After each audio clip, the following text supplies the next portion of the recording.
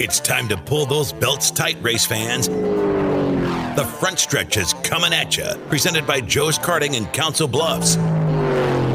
Now, here's Dan Taylor and Dirk Houston.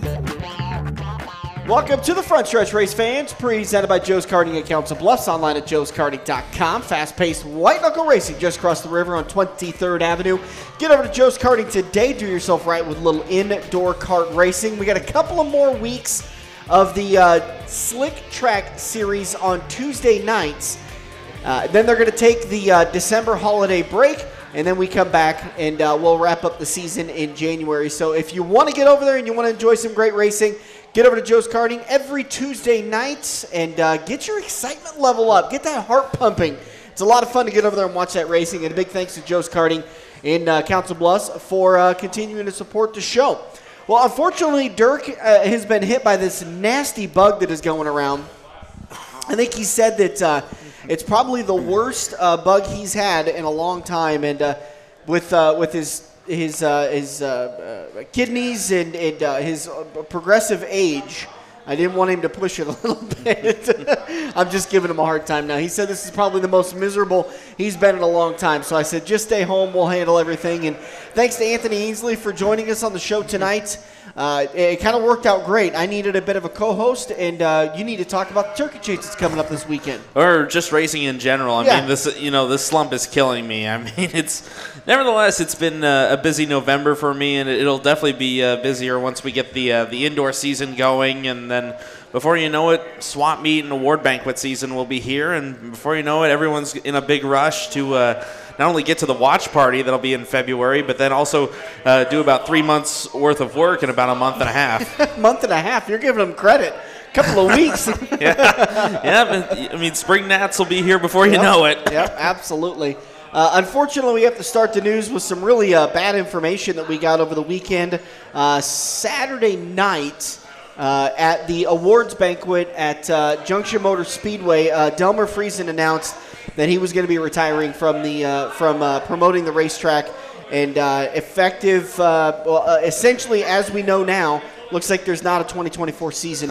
First off, Anthony, were you at the banquet this year? Unfortunately, I was not, but I know a lot of great folks were out there. I know a lot of drivers that I've seen across a lot of other racetracks across the area. They were there, and of course, the Junction, holds a very near and dear place to my heart. That was the first racetrack I ever announced at. I mean, back when I was just a freshman in high school, Delmer took a chance on me and had me call the Sport Compacts to start off with and work my way up. And sure enough, I actually called my first Malvern Bank Super Late Model race there at McCool Junction. And then, and very next night, I offered to come with the tour on Lexington. I've been with Joe and the tour ever since then. And yeah, I mean, I've gotten to see a lot of great talents come through there. I mean, I got to watch Brian Clausen win with the Power Eye Midgets back when they had the Cornhusker Midget Challenge. I got to watch him with the USAC Sprint Cars. I mean, I got to watch, I think I got to watch the Sprint Car track record be broken twice out there. I was there with the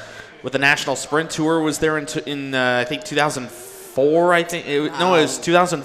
It was 2006. I was there when Jason Sowald broke the track record, and then I was there when Brooke Tadnell won the first time the World of Outlaws were there. I was there when Donnie Schatz won out there. Kerry Matson also won out there as well, and then I was also there during the domination of Kelly Bowen back when they had the King of the Hill late model shootout.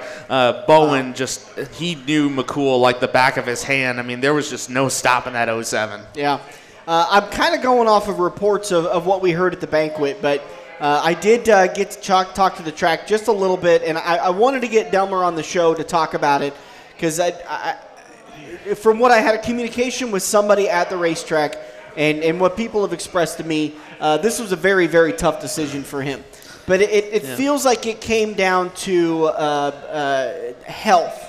Was the most important thing. I mean, that was the reason 2022 didn't happen for JMS. I mean, Delmer was battling cancer at the time, and thus the Speedway didn't quite have the resources to have a 2022 campaign. But thankfully, they were back this year. But I believe he also didn't he get tackled by a bull or attacked by a bull? Something like that. I'm trying to remember the story, but I remember him getting pinned and it was life-threatening, his injuries, and on top of that, dealing with cancer. And I mean, it ain't easy running these racetracks. No, you run yourself ragged. Definitely, and I mean, as great of a facility as Junction has been over the years, I mean, you'll never find. I always brag they've got some of the cleanest bathrooms of any racetrack you'll find.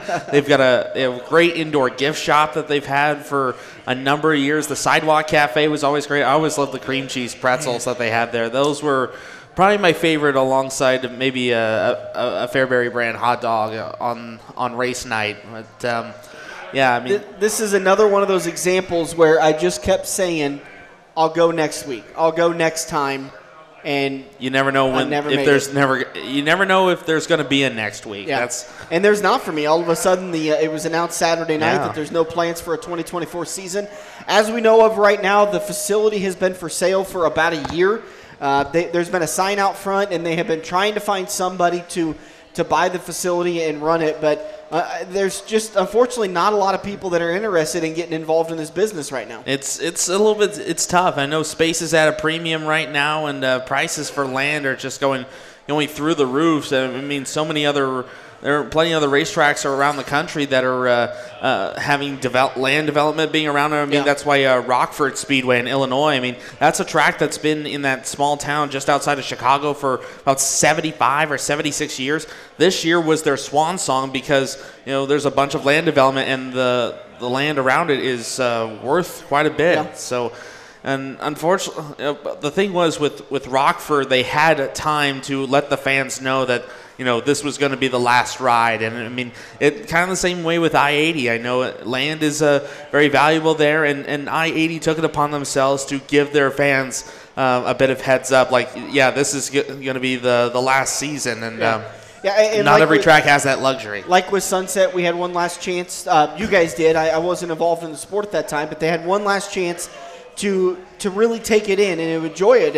And if there had been a 2024 season, you better damn well believe I get over there one or two times. Absolutely. Because I wanted to go experience that. Not to mention, Junction has been a big supporter with the Malvern Bank Series. I mean, outside of I-80 and Corning, usually Junction is about the only other track that had more than one race with the Malvern Bank Series. We had a pair of them this year. We had a couple of fun races out there, and a couple of them had some championship implications. So Junction can always throw a curveball out there. Of course, they had the Malvern Bank 360 Sprint Car Series. I mentioned that because the group that actually helped build that racetrack, Mid-Nebraska Land Developers, is big in sprint car racing because they've sponsored Ryan Roberts for a number of years. I think they still do to this day, and they've been crucial to the very existence of that racetrack. So. And this is going to affect a number of great drivers. I know a lot of good fans that I've gotten to meet over there at McCool Junction, and a lot of great racing action that I've gotten to see over the past few years. I've gotten the pleasure of being able to see several comments come through the page saying, just tremendous thank you to the Friesen family and to Delmer for everything he's done, that JMS meant so much to people, and that's important to keep. And we were kind of talking about we wish. And when it comes to health, there's some things are just out of your control. If Delmer feels like it is important for his health that he step away, you got to respect that. Definitely. I mean, he's been working tirelessly on the track, keeping it ready and going for the drivers every time. And of course, it's not just some of the. With some of the rules that IMCA has in terms of schedule building, some racetracks, depending on their availability, they might have a race maybe once or twice a month. And, I know a couple of racetracks out in western Nebraska and I think over to Colorado where resources are a little bit slimmer. They don't race every weekend, but they try to do as much as they can so they can be an IMCA sanctioned track. But they swap weeks and stuff. But to do that every single week, just back to back to back all the way through about the week or so before Labor Day, before Super Nationals, that is a tall order for any racetrack. But yet, I know a lot of tracks make it look effortless. But but regardless, big or small, no matter how big the racetrack is, no matter how many cars come through, it's a tall order, no matter who's at the helm of that speedway. Yeah, I think you put it really well. They make it seem so easy. we've had the unique pleasure of being able to watch the Kaziski family and I-80, and I've got to watch the Hayden family. I mean, they run a tight ship over there at Eagle. Man, it ain't easy. No. I watch. I mean, what Roger goes through, he basically lives at that racetrack. I mean, just imagine how the guys at Boone do it. Yeah, I mean, it's crazy. Have about over 100 cars every night, and just a number of the 3 or 4 of those classes have B mains every night. So that's a lot of people to take care of. So hopefully somebody steps up and can purchase Junction Motor Speedway and that track can continue for 2024. Maybe it's just me kind of being an old cranky guy that just recently turned 41 this year, but I've seen people say, "Don't worry, Tony Stewart's going to come in and buy the track." I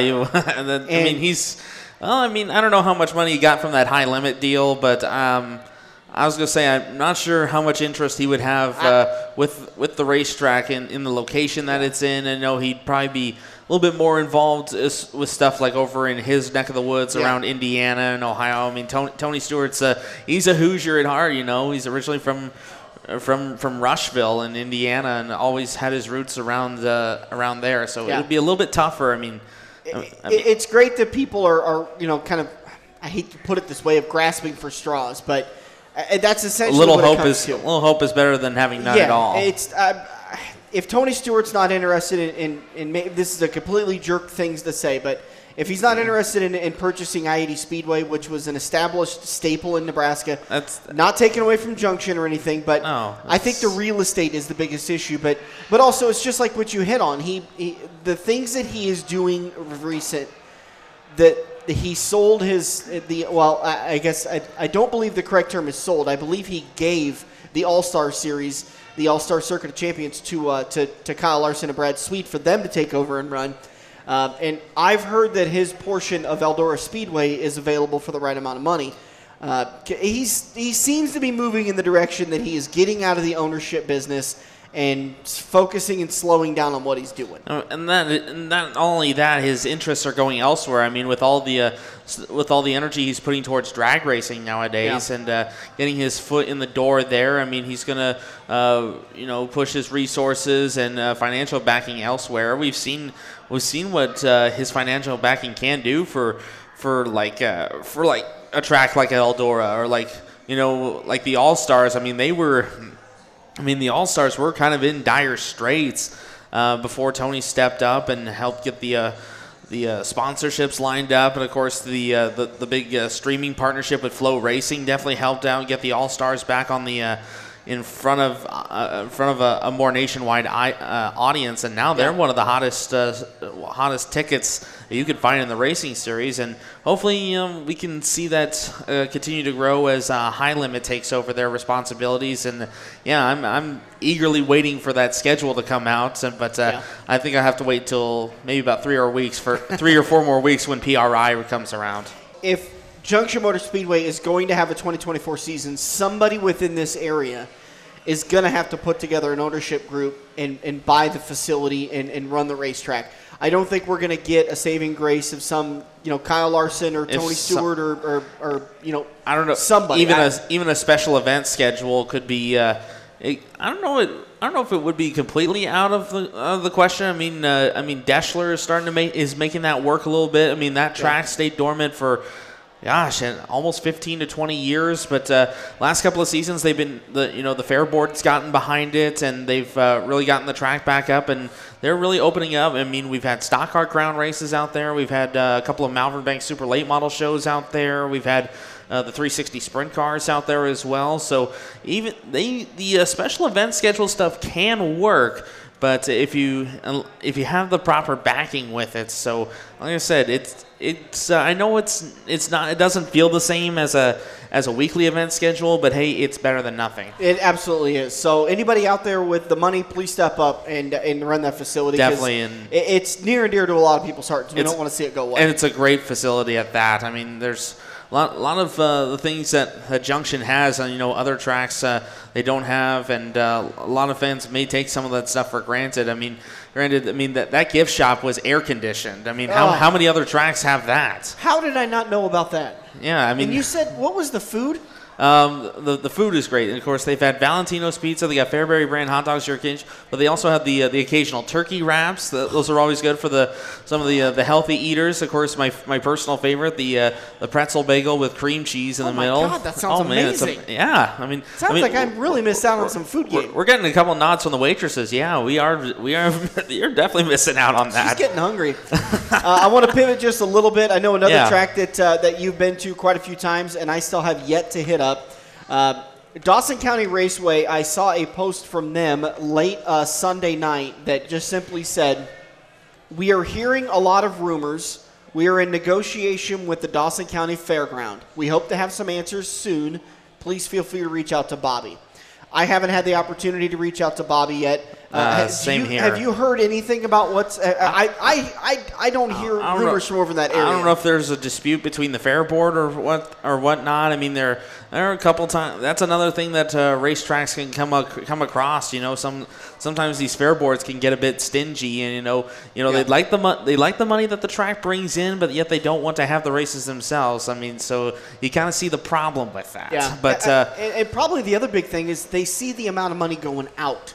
That too. It may be that it's that enough is coming in that they're just making break money. it to maybe break even or just get maybe just barely getting into the black there. But when you look at dirt racing on an Excel sheet or a profit and loss sheet, you can easily look at it and say, well, there's got to be ways to save money so that we're making more money. And I think that's where a lot of these fair boards and these conglomerates of people that come together and run these racetracks, they don't understand that in order to get that amount of money, you got to put out that amount of money. Yeah, I mean, it's one of the oldest sayings in all of racing. If you want to make $1 million in racing, start with $2 million. I mean, that's so we'll do our best to get. It's true, and it's one of the oldest lessons, one of the harshest lessons in this sport. We'll do our best to get Bobby, Lincoln, and any of the Lincoln family on. Definitely get out there, because I tell you, the stock cars out there, they are just amazing with. Not only that, but the amount of talent they have out there, because you get guys like Mike Nichols coming out just about every Sunday night and go out and race out there. And you got the newly inducted Hall of Fame driver David Murray Jr., who's out there week in and week out in the stock cars. He's been to victory lane numerous times in the modified out there, and you got a lot of good modified talents out there. I mean, Grabowski occasionally comes out. I think we. Depending on how this goes, we may have lost a modified talent out there, because I believe at the last race of the year, Charles Stryker, a longtime driver from Eddyville, Nebraska, said he was hanging it up at the end of the season. But yeah, Charlie's a great guy. I mean, he's been a great supporter of modified racing, especially around the Plum Creek area. That's where Dawson County is. But Charles has been a great supporter of racing in that area as well. Well, hopefully everything turns out okay, and we'll get a 2024 schedule out of Dawson County Raceway here soon. And didn't I see that the Lincoln family got inducted into the Nebraska Auto Racing Hall of Fame? They did not get inducted, but they did receive the Gordy Shuck Lifetime Achievement Award. That goes to an outstanding individual or group of people that have been great supporters of racing. Of course, I remember last year, Push Truck Mike Peterson, who's been well deserved. Oh yes, he's won it. And of course, for those who are longtime fans of the Beatrice Speedway, of course, a few years ago, Women for Racing. That's one of the fundraiser groups that Beatrice Speedway has. About 3 or 4 years ago, they received that award. And, yeah, this year, the Lincoln family were the recipients of the Shuck Lifetime Achievement Award, and deservedly so. I mean, They've put their heart and soul into all kinds of racing facilities across the Tri-County area. Of course, honestly, like if it weren't for the Lincoln family, if it weren't for Abe Lincoln, we wouldn't have US 30 Speedway. We wouldn't have Thursday Night Thunder. And not to mention all the things they've done for safety in terms of training safety crews and taking safety equipment from all different racetracks. And like I said, stepping up and now doing promotion work at 2 tracks, not just at Columbus, but also at Dawson County, and keeping that speedway going, because that track was also in a kind of a crossroads in terms of promotion. I mean, a couple of guys a year there or 2 years there. It's always a tough thing to do, but kudos to the Lincoln family for stepping up and helping out. Talk about another family that makes it look easy, huh? For sure. I want to send a big congratulations out to a good friend of mine. Yeah, somebody I haven't that. got to see in quite a while since the closure of I-80 Speedway, but he is my HVAC guy. And speaking of that, I got to get him over to get a little tune-up on the old furnace. But Pat Eccles, Sunday night, retired from the Ralston County Fire Department.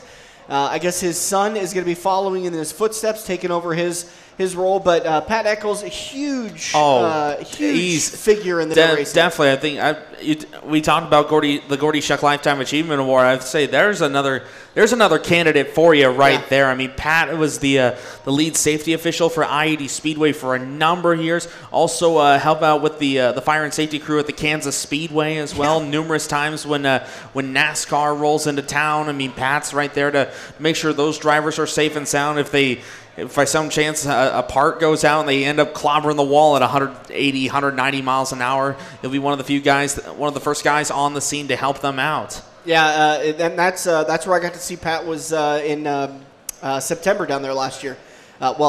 This year actually, not last year. I was gonna say he probably helped out maybe Sammy Smith and Allgaier after they got together. But Pat, a tremendous guy, and one of those guys that I just love sitting down talking with at the end of a night at I-80 Speedway and just having a beer and chit-chatting for just a few minutes and kind of just shooting the breeze. And the number of times I've gotten to stand by him in the winner's circle during during the national anthem. I mean, I always enjoy those times, and you never know smile. who. Yeah, that smile. It goes for days. It does. We just finished tonight, finishing up all of the Adams County Speedway Track Champions interviews. And as we did, Adams County Speedway announced their 2024 schedule. I'm just going to breeze through it, but you can always go to Adams County Speedway Corning, Iowa on Facebook and look it over real quick. April 27th is looking like it's going to be practice night. And then on May 4th, they're going to have the Crack a Cold One special. Their Advanced Auto Parts NASCAR Weekly Racing Action. Boy, do I miss saying that. Oh, man. You and me both, my man. I mean, after all the times we've said that at I-80, and a number of the drivers that run at Corning used to run I-80 and have won features and won championships out there as well. So definitely best of luck to all those drivers, and definitely tell a friend or tell a family member, even tell a fellow racer, get them out to Corning. That is a fun facility to go to, and the racing, no matter what you put out on the track, that track delivers in terms of entertainment. I mean, I remember getting the call one time to just call a weekly show out of the blue, and that had to be one of the wildest hobby stock races I've ever called. So May 4th to June 8th, they'll do their weekly racing action. They're going to take June 15th off. We were talking with somebody about that. Actually, Brad Derry about that. Yeah. They're going to take that weekend off so that their drivers can go and enjoy a NASCAR weekend at Iowa Speedway, which is going to be the June 15th and 16th weekend. Actually, I think that might actually be a triple header weekend. It is. I mean, ARCA is going to be there on Friday night, and then, Xfinity Saturday, which would be my birthday, and then Sunday's the Cup race. Then June 22nd, another weekly night, and June 29th, you guys with the SLMR East and West Series are going to be in conjunction with the weekly racing action along with the Hempel Memorial in the Underdog 22 race. That's been a fun one. I mean, Justin Zeitner has pretty much laid claim to it on the late model side of things. The modifieds have been fun. I believe it was, I think, Jesse Dennis who won it this year on the modified side of things, but a big thank you goes out to Dre, to the Hampel family, everyone involved out there. Of course, the Hampel family, their roots run deep at Adams County Speedway. I know John has been a former late model driver. He was inducted into the Adams County Speedway Hall of Fame a few years back. I was there for that ceremony. I know Joe Kaziski, I believe, is in the Adams County Speedway Hall of Fame. I need to check to see if Steve is also in there. I wouldn't be surprised if he was. He's probably is. Probably more than likely he is. I don't know why. I don't know if I don't think Kyle Burke is in yet, but that's going to be another one I need to get on there. It's got to be on the list. Oh, absolutely. He's on the short list. Yeah, definitely. And I mean, we've got, I believe from what I saw on the schedule, we actually have 3 Malvern Bank and Holland with Hoker Trucking shows. That includes the West Series Championship in October. That was a fun one this year. So they'll take July 6th off, then they come back with weekly racing action July 13th, 20th, 27th, including on the 27th, the Ray Houck Memorial, featuring the SLMR West Series. August 3rd and August 10th are weekly racing actions along with 17th. And then comes down to Napa Auto Parts Tradition Night number 1. Oh, I missed it. August 17th was Malvern Bank 360 Sprint Cars. Yeah, how about that? I mean, it's been a few years since winged sprint cars have been in Adams County Speedway, but I think they've had 360s and they've had 410 shows out there in the past.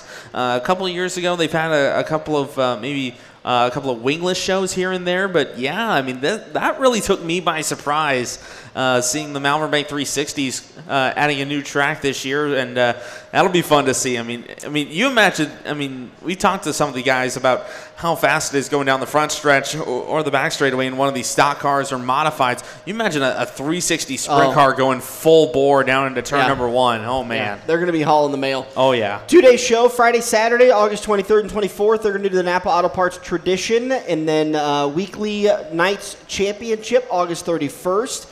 There is a rain out planned September 14th, a rain date for the Tradition and Championship night, and then a pumpkin dash along with the SLMR West Championship October 5th. Yep, I mean, we had a fun time out there. I mean, Corey Zeitner got his last win of the season that year. Of course, and every driver got to throw a pumpkin off the roof of the car. So kind of a messy shot in victory lane, but hey, I mean, to the victor go to spoils. Right. And that was a fun race this past season on the West Tour, and I mean, what better track to hold the West Series Championship now? I mean, it was a little bittersweet this year because this was the first season that I-80 Speedway was not on the calendar for the Malvern Bank Series. But hey, I think we got the next best track because Malvern is just literally a few miles down the road from Corning. I think there's no better fit, and it's a great home for that track. ACS. Adams County Speedway, I believe it's raceacs.com, but don't quote me on that because I'm kind of feeling now that I'm getting it wrong. So I'm trying to pull up my Facebook page, acspeedway.com for more information on that. But find their Facebook page, and that is their 2024 schedule. Park Jefferson also announced their 2024 race schedule. It's going to kick off April 17th with a test and tune night. And then we're going to do season weekly points nights April 18th through May 30th. The Bill Kirk Memorial featuring compacts, hobby stocks, sport mods, and stock cars is going to be on June 6th. Mm-hmm. Back to weekly racing action for August 1st, 8th, 15th, and 19th, along with the 29th. Season championship, will be September 12th. And then IMCA National Points and Season Championship makeup date, so a rain date will be on September 19th. And then the Iron Cup featuring compacts, hobby stocks, sport mods, stock cars, modifieds, and I believe they said Race Saver sprint cars. Yeah, Race Saver 305. So they'll be in attendance those nights too. Yeah. So I guess September 27th, I'm heading to Park Jefferson. I believe they also have the Charlie Clark Memorial this year. That's another I-80 Speedway tradition there. I believe they've got that scheduled on there. Oh, I forgot to pan down, and I totally missed a bunch of nights. I was going to say, I know they took over the promotion of the Charlie Clark Memorial after I-80 closed down, and that'll be a fun weekend as well. I actually got to go to Park Jefferson 3 times this year. Wow. That's probably the most I've been in a season, and got to go to both nights of the RTI Threads Beam Sport Mod Nationals. That was a whale of a show we had over there with Robbie Tom just narrowly edging out Colby Fett for the win, and then just before that, the modified feature, pretty much same result with Chris Mills getting the win. So Park Jefferson has really come around in terms of racing. It doesn't look quite as fast, but man, when you get that pencil-thin line, if you can hit it just right on the outside, you're going to get that massive speed boost. And we had a great Malvern Bank 360 sprint car show out there with Jake Bubach getting the win over Jack Dover. It'll be fun to see, and hopefully. I know it's still pretty early, but I hope we get Park Jeff back on the Malvern Bank 360 schedule. I'm sure there's some tweaking left to be done to that. There's plenty of that to go. Parkjeff.com for the schedule and to get updated on all that stuff. Now, I must have closed too many of my browsers, but nope, looks like that's all I've got for news. Now, I heard a little bit about some trouble going on at F1, and did I kept getting tagged in some articles that apparently somebody from Omaha went over there to help fill potholes. I didn't share it because it felt like a where gimmick. Where was that all winter? Yeah. Well, I was going to say, these, yeah, I mean, if for those who may not have known, of course, Formula One, back in Las Vegas, I think for the first time since the 80s, this was the first time. Wow. And I know the last race they had there at Vegas didn't quite leave the best taste in everyone's mouth. I mean, I think that was even the race where Nigel Mansell was trying to push his car to the line and ended up fainting from the heat after that. But thankfully they decided to have this race overnight. But unfortunately, the first round of practice for Formula One was canceled after only 8 minutes because the track was coming apart. There was a manhole cover that was sucked up out of the road and caused a severe safety concern. I mean, those manhole covers, they are not soft. They're maybe about 60 pounds. Well, and then I think what you're talking about, you're not talking about the coin-looking piece that goes over the top of it. You're talking about the fitting that coin piece sits inside of. That pulled up out of the ground, right? And imagine it getting chucked out potentially through a catch fence at a driver or something. For those who may not know, these Formula One cars, these are some of the most intricate racing machines you'll see anywhere in the world. They make stupid amounts of downforce, and so much, in fact, that they will pull the track up from underneath them if they're not careful. That is just crazy. It is insane. It's one of my favorite F1 YouTubers say, it's a high-powered cheese grater, basically. Good land. I mean, that's how crazy it was. Do you have any news you want to talk about? I guess one of the things I did see, as if the sprint car season wasn't crazy enough, we had yet another driver change. I mean, that has been the main thing for sprint car racing this year. We've seen drivers jump around from team to team, which seems to be on a week-to-week basis, but we got our first driver switch of 2024. I know it was announced earlier the last couple of weeks that I believe David Gravel and Brock Searfoss, they're both going to run the Outlaw Tour this year. Of course, Brad Sweet is going to go for High Limit this year, but we'll see where the Vermeer Motorsports team does. That is the black and red 55. They started the year off with Hunter Schurenberg, good driver out of Sikeston, Missouri. Actually got to watch him win a USAC wingless sprint car show one time. They briefly had Buddy Kofoy in, and that was shortly after the High Limit race at Eagle. Buddy left the Indy Racing Parts team to join the Vermeer Motorsports team for a quick second. They finished out the year with Kerry Madsen in the 55 machine. I'm not sure where Kerry's going to go. I know I believe his brother Ian retired at the end of this season, but now they've got their, I guess, hopefully their main driver for 2024, Chris Windham, is going to drive for them. I know it's been kind of almost a lackluster season on the wing side of things for Chris Windham. Of course, anyone knows Chris, a very standout driver in the wingless side. I believe he's a past USAC, I want to say midget and Silver Crown champion on the United States Auto Club side of things. He's great on the wingless side of things. I think still trying to get his footing in the 410 wing division, I think, but knowing, he comes from the hotbed of sprint car racing in California, so I think maybe another year or two, I think he'll find his footing just right, and he's got a good team with Vermeer. I mean, they've put in a lot of good drivers, and they've been successful on the All-Star Tour the last couple of years, and we'll see where that team heads. Well, shocker, we have talked for a while, and we haven't even got to our main topic of turn number one. That seems to happen with us. Yeah, it's no surprise. We go for a while. The 17th annual Turkey Chase is going down this weekend at the Lancaster Event Center. I am stoked about this because I have said for years I want to get down there. But every Thanksgiving, I'm so busy with family stuff going on and frying turkeys and all this stuff. Did I hear correctly that it may be televised? Yes, we will be. Dirk Crown TV has stepped up, and they're going to be on board with the broadcast of the Turkey Chase. I believe they will be with us at the end of December for the Nebraska Kart Shootout as well. But first things first, the Turkey Chase is up there. We talked to a couple of the Adams County Speedway champions. They talked about the family atmosphere that speedway produces, and definitely I can attest to that. Well, the Turkey Chase is just as much. You're going to see a bunch of great drivers, young and old. They come from all walks of life, some as young as 4 to 5 years old, and then we get to as maybe as 50 or 60-year-olds in some of the senior classes. I mean, they come from all over. We have guys from all over Nebraska, from Iowa, Kansas, Missouri. We've had some from Minnesota. I mean, what was it? Before he got into sprint car racing, if you know Christopher Traum in that 24T, I mean, he owned some of the the Junior 1 and Junior 2 flat carts at the Turkey Chase for a number of years before making the move to sprint cars. Of course, a couple other guys that you may know, Ryan Jenkins, Devin Peterson, Jacob Hopshine. Of course, they got their starts at Little Sunset Speedway in the cage karts and competed numerous times at the Turkey Chase before. Brianna Fansteel. Yep, Brianna Fansteel as well. And we could literally fill up an entire quarter absolutely. Kale talking about. Of course, one of our buddies who's down in South Carolina, Reese Vaught, former late model driver. He's ran with us a couple of times. Another guy who's starting to get into the big cars, Caleb Woodard. He's been quite a hot shoe in Son of Nick Woodard?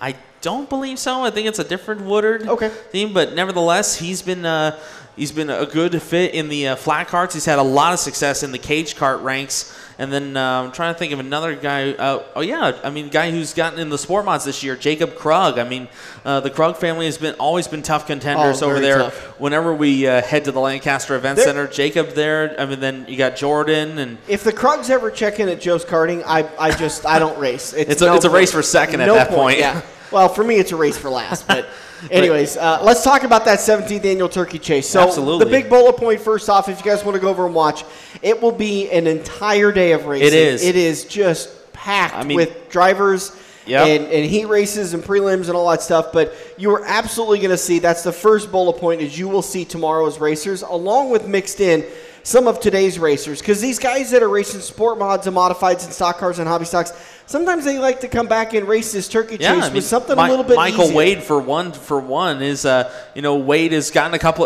I think he's had an absolute breakout season in the hobby stock ranks. He really turned it on. I know end of the year last year. He had a couple of wins at Eagle. I think he picked up one or two at Columbus and Beatrice. But Michael, he's a regular competitor in the backyard flat kart division as well as the occasionally the outlaw division. So those are like the highest engine packages that we have on the flat kart side of things. So you're going to see at least 8 or 9 different kinds of, or probably even more, because we've got the clone division, which is we've got about 5 or 6 of those classes that run the Maxxis slick tires, and then we've got about from the looks of it, we've got about 3 different kinds of Hoosier Predators. So a different engine package for these flat karts, and then they also have grooved Hoosier tires that they've come out for go-karts. And not to mention, like I mentioned, the Outlaws. Those are highest engines and weight limits that they have. And then you got the backyard division, which is a little bit toned down from the Outlaws. And then we got the cage karts. There's at least we got about 8 or 9 different cage kart classes. We've got a rookie division. That's always a fun class to watch. The rookie cage karts has probably some of the best in terms of best quantity in terms of car counts. The last couple of years, we've had to have double features all 3 nights in the rookie cage karts. The Charger cage karts are fun as well, and then you got like the Junior 1s, the Junior 2s, and then you get the senior classes in there. That's where you get some of the experienced drivers. I know occasionally we've had Jacob Brown in one of them. Of course, we've had Skip Brown a couple of times. Caleb Woodard is competed in some of those, and then another one I want to mention for the cage karts, the Predator Carlisle division, Rage Midwest, which is a cage kart chassis builder based out of Lincoln. They've stepped up and helped sponsor the Predator Carlisle cage division. Awesome. So all throughout that weekend, every heat race and feature winner throughout the Turkey Chase weekend will receive a free tire courtesy of Rage Midwest. So a big thanks to them. And I believe from all of that, I mean, it's going to be nonstop action. Yeah. We open the doors at 10 a.m. on Friday, and then registration goes on from about noon to 2, and then right when we go to 2:30, we got about hot laps for everyone. Everyone does 2 rounds of heat races, and then the feature based on your finishes. Is it each night, the Friday, Saturday, Sunday, are they all individual nights, or is it accumulation of? Depending on, I believe it's going to be separate nights. Okay. Some of the classes will run all 3 nights. So like your Outlaw and Backyard Flat Karts divisions, they'll run, I believe, all 3 nights. Some of the clone divisions, in the adult class, the adult heavyweight clones, Friday will be a practice for them, but then Saturday and Sunday will be their shows. They've got some good money going their way. And a few of the other classes, like I'm looking right now, again, these are the clone classes, the adult medium weights. Then you got your junior 2 heavy and medium weights, your junior 1 heavyweights. They're going to be practicing on Friday, and then Saturday and Sunday are going to be 2 shows. So you got some classes running 2 nights, some running all 3. But nevertheless, come on out for all 3 nights. It's going to be a great time. I know I'll be on the mic all 3 nights out there. Hopefully you'll see my mother down in the concession stand. And, by the way, we haven't even mentioned this yet. Yeah. Your smoking hot wife. Yeah. It's official. She finally married you. Yep, finally. We finally made it through the racing season. I know she couldn't make it to some of the late model tours late in the season because, we were getting the wedding wrapped up. But, man, it was a beautiful ceremony. Yeah. I mean, perfect weather. We had people coming from all over. My aunt who came up from Florida, bless her heart, helped did the service. It was amazing. And then Joe Kaziski even came up. I mean, skipped the last night of the World Finals down in Charlotte to come join us up there. And we had a number of great people. Stan Caesar was there. This is the same guy that dropped his wife off at the hospital to have a baby, and he went to the racetrack. He left a racetrack to come to your wedding. That says something. Come on. And then a few of my announcing colleagues were there. Stan Caesar and Wayne Dake, both have been very instrumental in helping me become the announcer I am. And of course, Bobby and Janelle Lincoln were there as well. So we had a little bit of everyone there, along with Lydia's side of the family, my side of the family. I think we had a great time. I think your mom had a little bit too much fun there, but nevertheless, it's a wedding. It's okay. But she was happy with how good of a mother-in-law she is. I was, and Sarah and I were just absolutely heartbroken we couldn't make it. It was the same night as my parents' 50th anniversary. But hey, we made up for it. I mean, the first day we had as a married couple, we came up to the watch party. That meant so much to me. Thank you so much for coming to that. We thought it was going to be a little too much, but man, we made it. Yeah, I'm so glad you guys did. All right, anyways, the 17th annual Turkey Chase going on this weekend at the Lancaster Event Center. Find out more information, 17th annual Turkey Chase on Facebook. You find them also. You could also, believe it or not, it is still up and running. Check out the Little Sunset Speedway Facebook page. I know that the track is no longer operational after I-80 was closed, but the Facebook page is still going. And during that race weekend, be sure to look up Little Sunset Speedway on My Race Pass. That is where you'll find all the lineups, all the timing and scoring, and you can also play along on fantasy racing if you have the premium subscription to the My Race Pass, which I implore you do get. That's such an amazing get, and if not, we might need to hound Chris or something. I mean, doesn't have as much going now that his tenure at Knoxville is up. He's kind of a loner anyways, so. Not anymore. Not if you believe Facebook. He had a smoking hot girlfriend on his arm at the Knoxville Raceway banquet. And a smoking hot losing bet. I mean, now all the stuff he's had to do during the game days. Thankfully, he's only got one more left. Feels so good. It feels so good. All right, that's going to do it for us in turn number 1. We're going to take a break. We'll be back in turn number 2. Turn number 2. Big thanks to Anthony Ainsle for filling in tonight. Hope Dirk gets better, and hopefully he'll be back on the show next Tuesday. Hang tight. We'll be right back on the front stretch. Every race car driver has run into the same problem. It's well past normal parts store closing hours, but you need that one to finish your car. The guys who brought you White Knuckle Racing by the River bring you Joe's Karting Racing Parts and Tire Store. Open until 10 p.m. Monday to Thursday and open until 11 p.m. on Friday and Saturday. A parts store that fits your after-hours schedule, and you can turn a few laps at Joe's Karting while you're waiting for your part to get pulled from their warehouse. joeskarting.com for more information.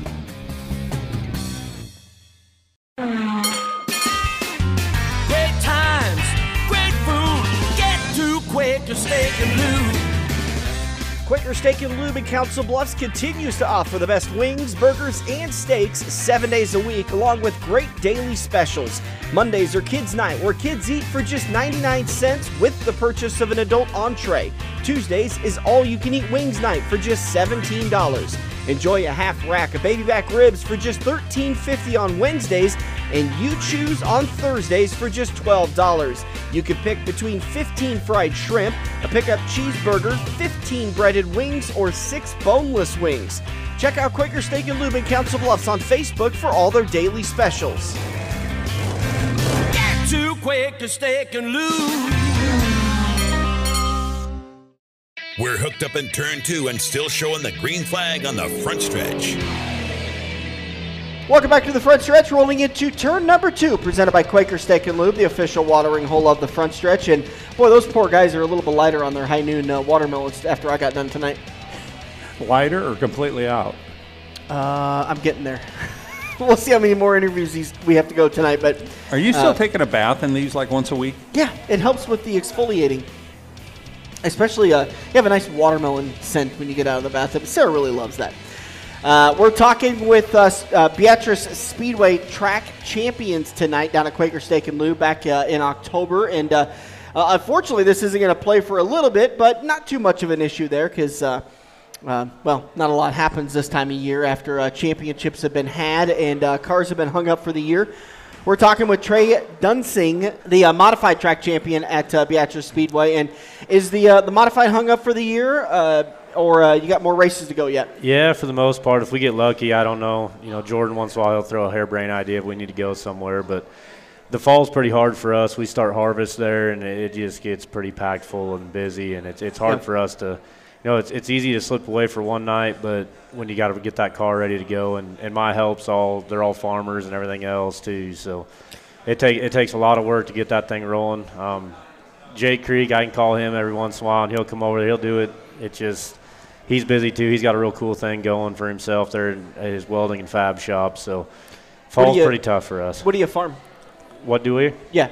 We're at corn and soybeans, mostly row crop. My dad and brother-in-law mainly do that. I'm on the livestock side of things more so. We got a small little feedlot out there, and I kind of take care of the cattle and the management of the cattle thing more so than the corn. So. And then when it's time to get it out of the field, it's all hands on deck. Yeah. Dad and I kind of do most of the harvesting. My brother-in-law does a lot of the planting. So, yeah, we sat in the combine here for a couple months and try to get it all out. It's been a mind-blowing year. It hasn't been much fun. We're so dry down there that it's been a pretty sucky harvest. It's been awful. No beans harvested for me. I seen the dust balls, those combines. Yeah, my eyes are still burning. Away from that. I had to blow heads off and stuff today, and you're just coated in bean dirt and everything else. It gets pretty itchy. Corn don't look near that bad, but them beans, boy. Corn ain't so bad. You see that guy 4 miles off the interstate over there, and he's got this huge cloud. You think it's a tornado. And you still get that corn chaff. There's like that red – right. Whatever it is. Yeah, you get that a little bit, but corn's just not as itchy and not quite as dusty as beans are. They just got so much dirt in them pods and all that. And this year we were so dry over there, man, the yields are just terrible in the dry land. There's just nothing out there on the dry land, so you just kind of feel like you're out there spinning your tires for nothing in a sense of it. So how many acres you guys farm? Dad, I think we got around – we're farming pretty close to 3,000, I think. Wow. And then we custom farm quite a bit, do a lot of custom harvesting, take our combines down to Oklahoma in the summer, do some wheat harvest, and then we get them back and do our own stuff. But custom farm about that much more, harvest that much more, and then the cattle and everything keep us pretty busy. We got quite a few cows this year, speculating on some cows and whatnot. So we got plenty of irons in the fire. We got a small trucking company that they kind of stay on the road and keep them moving along. This is another busy time of year for them too, doing a lot of Montana, Wyoming, all that west cattle coming back. Got to have a lot of forks in the business. This racing thing's kind of expensive, so you got to kind of have enough irons in the fire to try to help pay for it or hide it, whichever way you want to look at it. Trucking space for the tires, and I got the cattle over here for the oil changes, and it's a good thing I got some pretty good truck drivers to keep her on the road. Mm-hmm. So.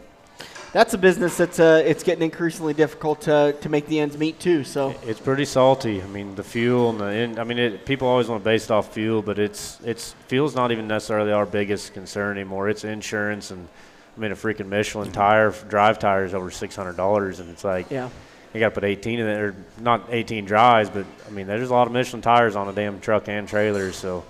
It's high. It's real high. I used to bust tires, and that was 1980-ish.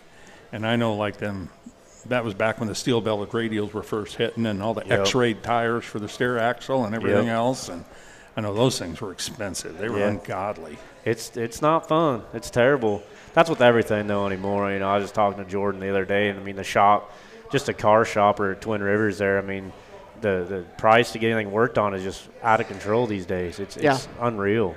No, flat repairs like $30. Yeah, what things cost. It's tough to – somewhere down the chain somebody's making a ton of money, but it ain't us. Yeah, that's a fact. It doesn't seem that way. I haven't figured it out quite yet. I got to watch my dad every beginning of the spring season and fall season. He's a corn and soybean farmer too. And There you so go. I got a little small picture of it. We farmed about 800 acres, and for a couple of years he let me help out, and then that got to be too big of a bill, and he just said, Yeah. "You just stay home." Yeah, He broke a grain bin. I did. I've had my fair share of ass chewings out there. Yeah, So. it's and man, that's always a fun time, but man, it's just so grueling because you're literally like,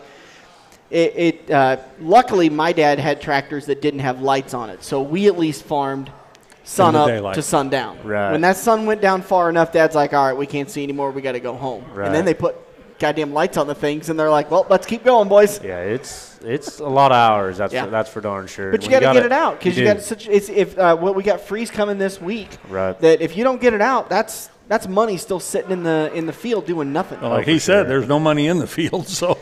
Yeah, it's just the problem is the insurance company still wants you to get the stuff out. You got to prove everything and all that stuff. But luckily, I mean, things have changed a lot in the last since I've been around. Even in the last 30 years, I'm 33, I think, and then I just remember an old 4840 and the grain carts of the past. And now we're out there and everything's just tons the bigger. technology is insane in Right. these things now. And the equipment's getting so much bigger and the productivity goes so much faster. But it seems like it still adds up. But we can get a lot of stuff done in a day. Yeah. Running 16-row head and stuff like that. It's pretty mind-boggling from like where my grandpa started when I was a little kid and seeing those kind of things advance. Probably a 4-row head or something back It, then. I don't. Maybe I'm sure 6. 4 rows, 6 rows is a big head back then. Yep.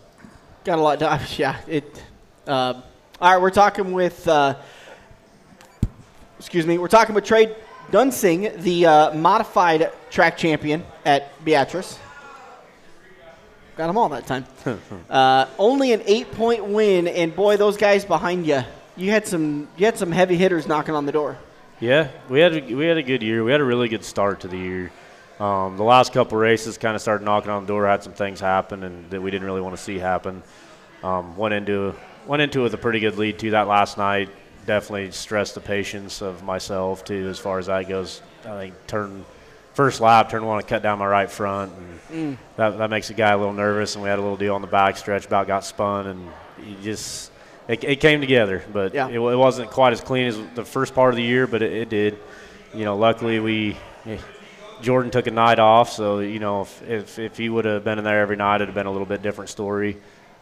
He's always hard to compete with at that point. It's the second time we heard that tonight. He took a lot of time off this year. Yeah. What's going on with old 30? Maybe he's growing up. Let's not get crazy. Maybe he's growing up. Let's not get crazy. He's got some cute little girls to take care and of. he's kind of becoming a big deal at Twin Rivers too. He's bored with national I wouldn't titles. say he's a big deal. You're giving him a little too much credit there. I've been in there multiple times. He ain't doing a whole lot. Well, the big deals are always ones sit behind the desk eating the donut. That's always. I like to give Steve as much shit as Jordan about that place. So. And let's face it, if you look at Jordan, he doesn't turn on a donut very often. I ain't getting into that with him because I'll have to fight with him for however long. He's lost a little bit of weight. He has lately. lost weight since I first met him. I'll give him that. Give him a hard time. Give him that. So, do you guys? How did you get into the dirt racing deal? I've only been. I think this would have been my 4th year. I think since I've been racing. I just always wanted to try it and do it. And Cody Walters I was a good buddy with him up there. It'd be like Sean Van Landingham, if you remember him, be his nephew and his dad owned the car, or Sean's car and stuff. And always wanted to get into it. And for some reason, I just kind of do things off the seat of my pants a little bit. And we just bought that old Sport Mod of Swarthow's that first year, and we didn't have a absolute clue what we were doing. We just kind of tested it and drove it a couple nights, and then I actually ended up meeting up with Jordan, went to Hayes with him, and he kind of talked me into going straight to an A-Mod. Went out to Vegas that first year in 18 with him, and kind of just talked me into going that A-Mod, and then it kind of just went from there. So. Yeah, that's an expensive operation. What did he ply you with some alcohol in order to talk you into an A-Mod, or were you just naive? I don't know how you'd put that. It's yeah. I don't know how he put that. All right, so he talked you into it without telling you the price tag. Well, I think he probably told me, but you got to learn with him. You get bits and pieces. Mm-hmm. Yeah, I don't know if it's ADD And or he's a sales guy too. He knows how to like slip things in there. Oh yeah. And he's like, this car is only $59,999. Oh yeah. Right? And you're fine. It's great. I keep him on his toes pretty good with most stuff though. So. Yeah, do you help him out with his car to kind of learn a little experience, or are you solely on your stuff? Man, I just don't have the knowledge, with 4 or 5 years, and I grew up farming, not around a racetrack, and never even sat in a racing seat till I bought that first sport mod. And we got out there and kind of got thrown into it, and he helped me with my setup and pretty much, I wouldn't say I helped him necessarily with his cars, but I hung out with Josh quite a bit when we put that first car together, kind of learned the basics of what was going on. And, yeah, just being at the track every night, if you start feeling things. Luckily, I've naturally been able to feel the car pretty good underneath me and be able to forward that through to what is doing, and they'd be able to help me. And obviously the first couple of years are tough. There was a lot of learning curve, especially in that A mod. In that class. It was pretty wild. And in Beatrice, that's where pretty much I consider my home track, because that's where we started. And that's the closest one to me, really, that races right now. I mean, McCool's racing at that time, but we started over there at Beatrice. And you go out there every night, and there's some heavy hitters. Every single night you go to that track, it's hard to beat them guys. I mean, you look at the national championships running around there, and it's pretty wild. In that class, you can look like a hack real quick. Mm-hmm. Like, I mean, you may be just a little bit off from what those guys are doing, but you're a second and a half behind. Oh yeah, every lap. Like it's insane. Yeah, when I first did that, I still remember in Swarthout, I stopped the gun shop there the other day and was talking to him, shooting the shit a little bit, and he said it a couple times now to me, and I always remembered that. He said, sport mod, when you make a little bit of a mistake, you might lose a half car length, or you bobble a little bit and you might lose a car length. He said, them A mods, said you bobble a little bit and there's 3 cars passing you. Yeah. He said it's just that much more quicker and responsive in that sense. But and I'm not taking anything away from that sport mod class. That thing's getting pretty salty too. Yeah, it is. And there's a lot of competitors in there. I think the big difference between those is that top 5 in sport mod is really tough. Yep. Top 10 to top 12 in a modified is really tough. Right. And that's where it's just so much more depth that you're all racing together so closely.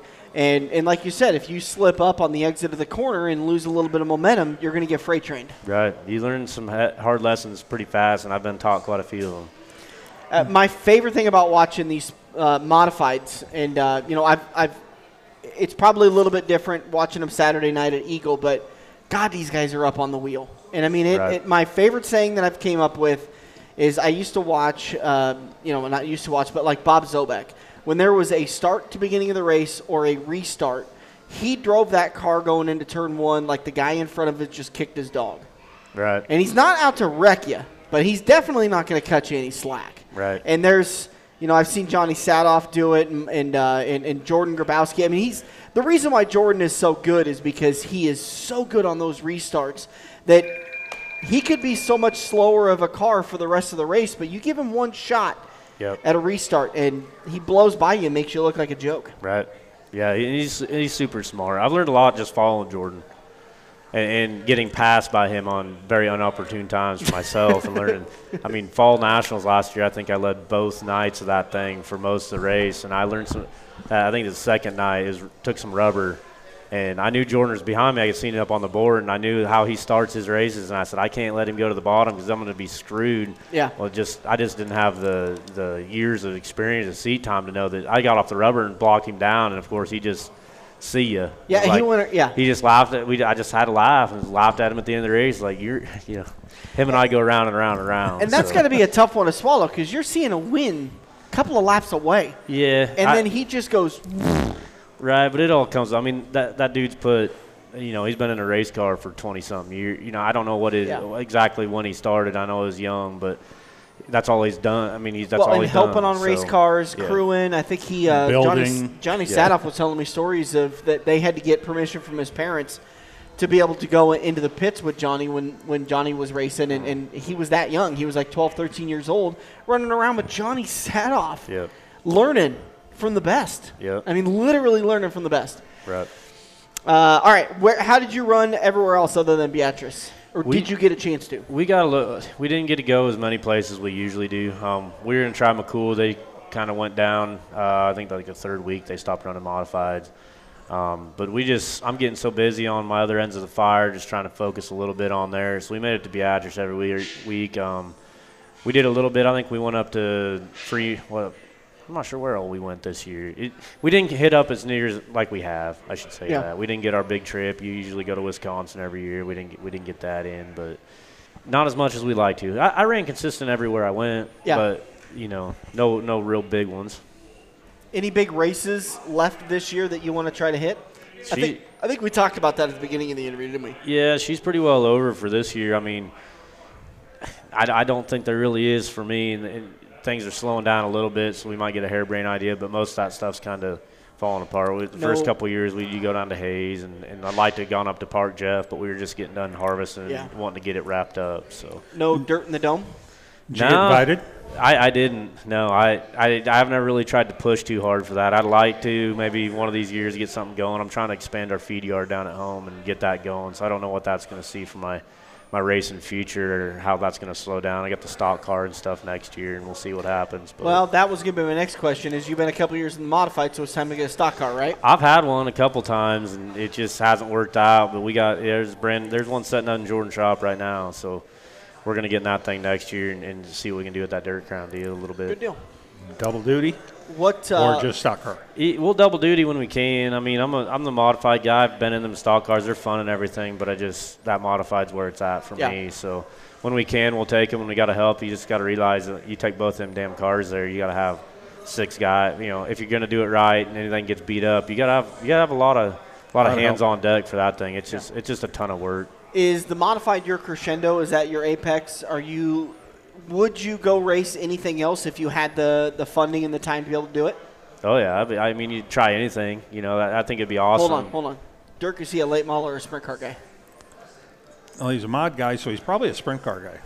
I was going to say late model. I grew up watching midgets in Belleville, so I graduated from Belleville. Here we go. Midgets again. So went down there and watched them. That's all I ever seen growing up. And Dad watched, always talking about it got kind of bland for me when I got to the age to watch a lot of it because it's just Toyota came around and then big dogs came and just started eating everything up. But Dad, he was there the night Gordon beat the wall down in 90 to win that thing. And we watched some really cool racing down there until things kind of just got out of hand. They couldn't keep the numbers up. But I'd like to maybe jump in one of them if I had the opportunity, but not saying I'm scared, but them flipping, it's a death machine in a sense. And that's Spencer Baston, he was just down at my bar there the other day in Byron. He dates a gal from a family friend or whatever from Belleville, and got to bullshitting with him about it. And it's pretty cool to see him and talk to him. He's a pretty cool guy. So I didn't really go into it too much. Don't want to beat him up. He gets probably a little tired talking about racing all the time. All right, so there's a guy that I could probably hook you up with. His name's Tommy Denton. Yeah. He knows a couple of midgets. Mm-hmm. And then he likes to, and on top of knowing these midgets, he also knows a couple of sprint car drivers. So he might be able to hook you up. Man, I don't know if I really need to get in one of them all that bad. It's when I found out. Go ahead and get the sprint car with a wing. Yeah, there you go. When I found out that drive shaft goes right between your legs, I was like, well, that's it. I'm never. Not that if I ever had the opportunity, if I ever had the opportunity to race a sprint car, that's not happening. I wouldn't mind trying just to see the difference. It was pretty funny when Jordan got that sprint, was racing it that year up there at Eagle with Golian and stuff, and we put Golian in one of the modifieds there at Columbus. We were hot lapping and trying stuff, and the sprint car guy kind of figured out what being up on the bar is all about, and how weird them modifieds are, and when they, how technical they are compared to, say, a sprint car. But I can't say nothing because I don't know what a sprint car is like to drive. But from what I've understood of people that have done both, that the sprint cars aren't quite as technical of a car to keep going around. Well, they're technical, but they're a torsion bar. Right. So the adjustments, it doesn't have near the adjustability that sprint cars got. You get in that 4-bar deal and there's 17,000 holes. And I think you missed a few zeros. No, I get it. Well, it seems to me, and again, this is a guy who's never raced a sprint car before, but I would think the toughest never thing raced is, what? Well, anything? I mean, I've okay. I thought you meant anything. I've raced Tesla before. I won that a couple of times. But anyways, it feels to me like the hardest thing with the sprint car is to have that trust.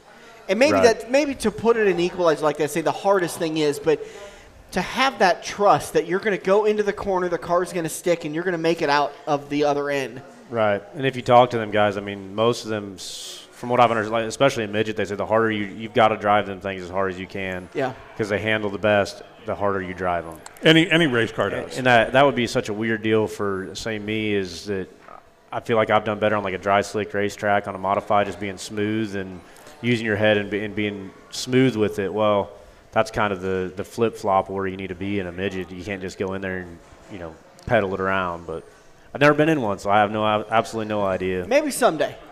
I'd try it. We'll pull the right strings, and maybe we can get you a hot lap some night. That'd be fun. We'll see what happens. Dirk, can you make that happen? Yeah. I'll get on that tomorrow morning. We'll call Ben. Ben Shelton knows where to find midgets. Yeah. The only one I know is Rico. So.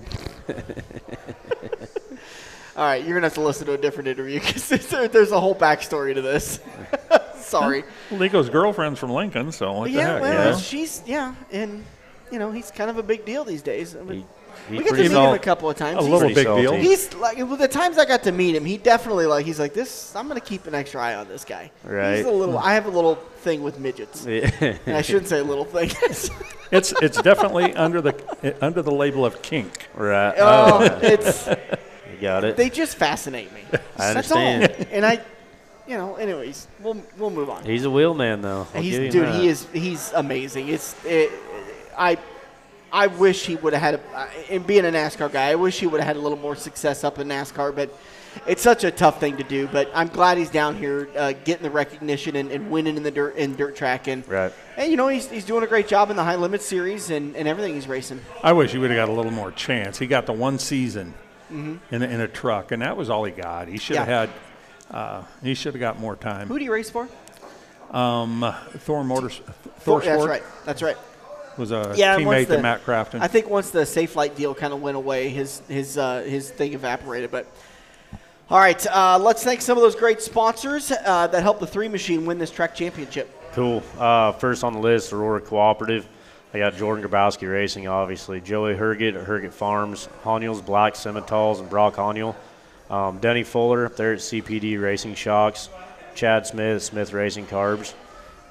VP Race Fuels at Heartland, Hometown Lumber, Belleville, Kansas, Brazzi Farms, Jason Brazzi, Andy Else at Pioneer Cortiva Seed, Greg Brazon at DeKalb Seed, Tim Eitzman, Stray Dog Firearms, Corey Eitzman Trucking, Justin Stallman at Stolly Supplies, Kim Eggers at Chemo Motorsports, Jamin Harms, Big Iron, Hills Guides and Outfitters, and Wensky Repair. Oh, man, I almost gave him credit. Didn't mess up any of them. Yeah. He went through all those last names and no problems. And a bunch of family. Yeah, and friends. The biggest thing, and even at like track championship, I wanted to think, and you get wound up because you just won, so it's hard to remember everything you really wanted to say at that point. You don't really prepare yourself for that. But the biggest thing, if it's my deal, is the help. I mean, it's just with as many irons in the fire as you got and the day job and everything else, it takes a lot and a lot of people to help out with that. And I shouldn't say a lot of people. It takes a few people to do a lot. Yeah. And Dad and them guys being able to step up when I want to go racing and cover my ass a little bit, it's huge, the people you surround yourself with. And this racing thing's all about that. If you want to, especially like a track champ, if you want to be there every week, you got to put your time in. You got to put the time in during the week. Right. Got to have everything ready. Trey Duensing. Married? Nope. Not yet. Dayton? Getting serious? I will see. I'm still in the training process. So. Are you a karaoke guy? Seems like I'd find you at a karaoke bar one Friday night. It'd take a while. I mean, I like to have some fun, but it'd take a few. Yeah. I mean, I'm not saying I wouldn't, but it'd take a few. You got to just listen into your voice. You got a little Alan Jackson kind of Aaron Tippin thing going on. So I'll belt it. Yeah. All right. Did we talk about next year? You got plans for next year? I just got that stock car coming. Like I said, we're trying to get feed yard expansion. We're kind of waiting on that, see kind of what that's going to do here and where that's going to go. But next year, we're probably looking kind of the same thing. A little bit. We got the stock car going and obviously the modified. I'm not sure what's going to happen. I know the Dirt Crown things kind of keep catching wind. We'll hopefully be there weekly at Beatrice. It just every year it's hard to say because your life just keeps changing, and keep on getting opportunities and vice versa. So Well, and a lot of your schedule is dependent on the weather. right, Is it going to rain this week? right, Are we in the field? right. Did it frost? Late frost? Or if we get a race, we didn't race quite a bit there at Beatrice the first part of the year. We Yeah. had quite a few nights cancel out there a little bit, but for some reason it stayed over there and we didn't get it over at home. But That's tough to watch too. yeah, Dad always calls me every once in a while. He's like, "Hey, it's getting rain up there," and I said, "Yeah, concrete was looking awful dry. Good thing we got some rain." yeah. It's And he says, I "Well, mean, we didn't get anything down here." it's live, but we just keep on going, I guess. That's right. But That's right. All right, man. Thanks a lot for the time. It's been a pleasure talking with you. no, I appreciate it. Thank you. That's going to do it for us today. Big thanks to everybody coming out to Quaker Steak and Lube and enjoying the sights, sounds, and the smells. And big thanks to Trey Duensing, your modified track champion at Beatrice Speedway, for joining us and hanging out with us for a little bit. That's going to do it for us today. Dirk and I will be back next week with another edition of The Front Stretch.